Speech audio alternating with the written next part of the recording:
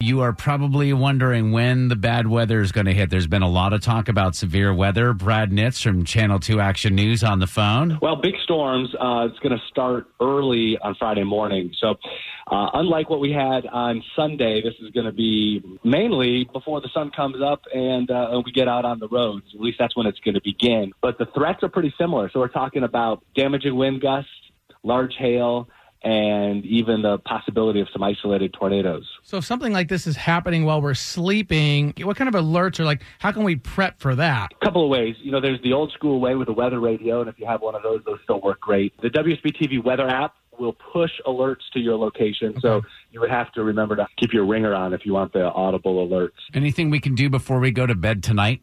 Think about what's the safe place in your house. You want to make that decision now. Lowest level of your house, basement's best if you have one.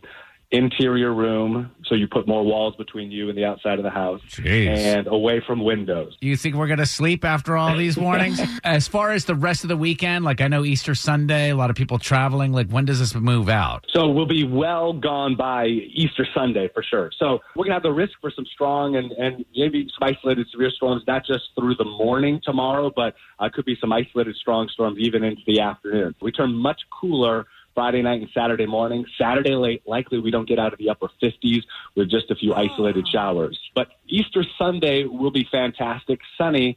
It'll be cool in the morning. Sunrise services mid-40s, but we're headed to the mid-70s with sunshine Sunday afternoon. Ted and Kara, do you guys follow Brad Nitz on Instagram at all? Yeah. Okay, the very fashionably dressed. You guys do a wonderful job. Have you or your wife, you guys already planned out those Easter outfits for the family? Well, Mrs. Nitz is in charge of that. She's picked out the pastel tie. I am certain that she has a plan. Do you go full bow tie on Easter, Brad? No. Okay. I go bow tie and a tux and regular tie everywhere else. Okay. To bed, you wear the regular tie. Yeah. Well, yeah, to bed, right. Working in the yard, yeah.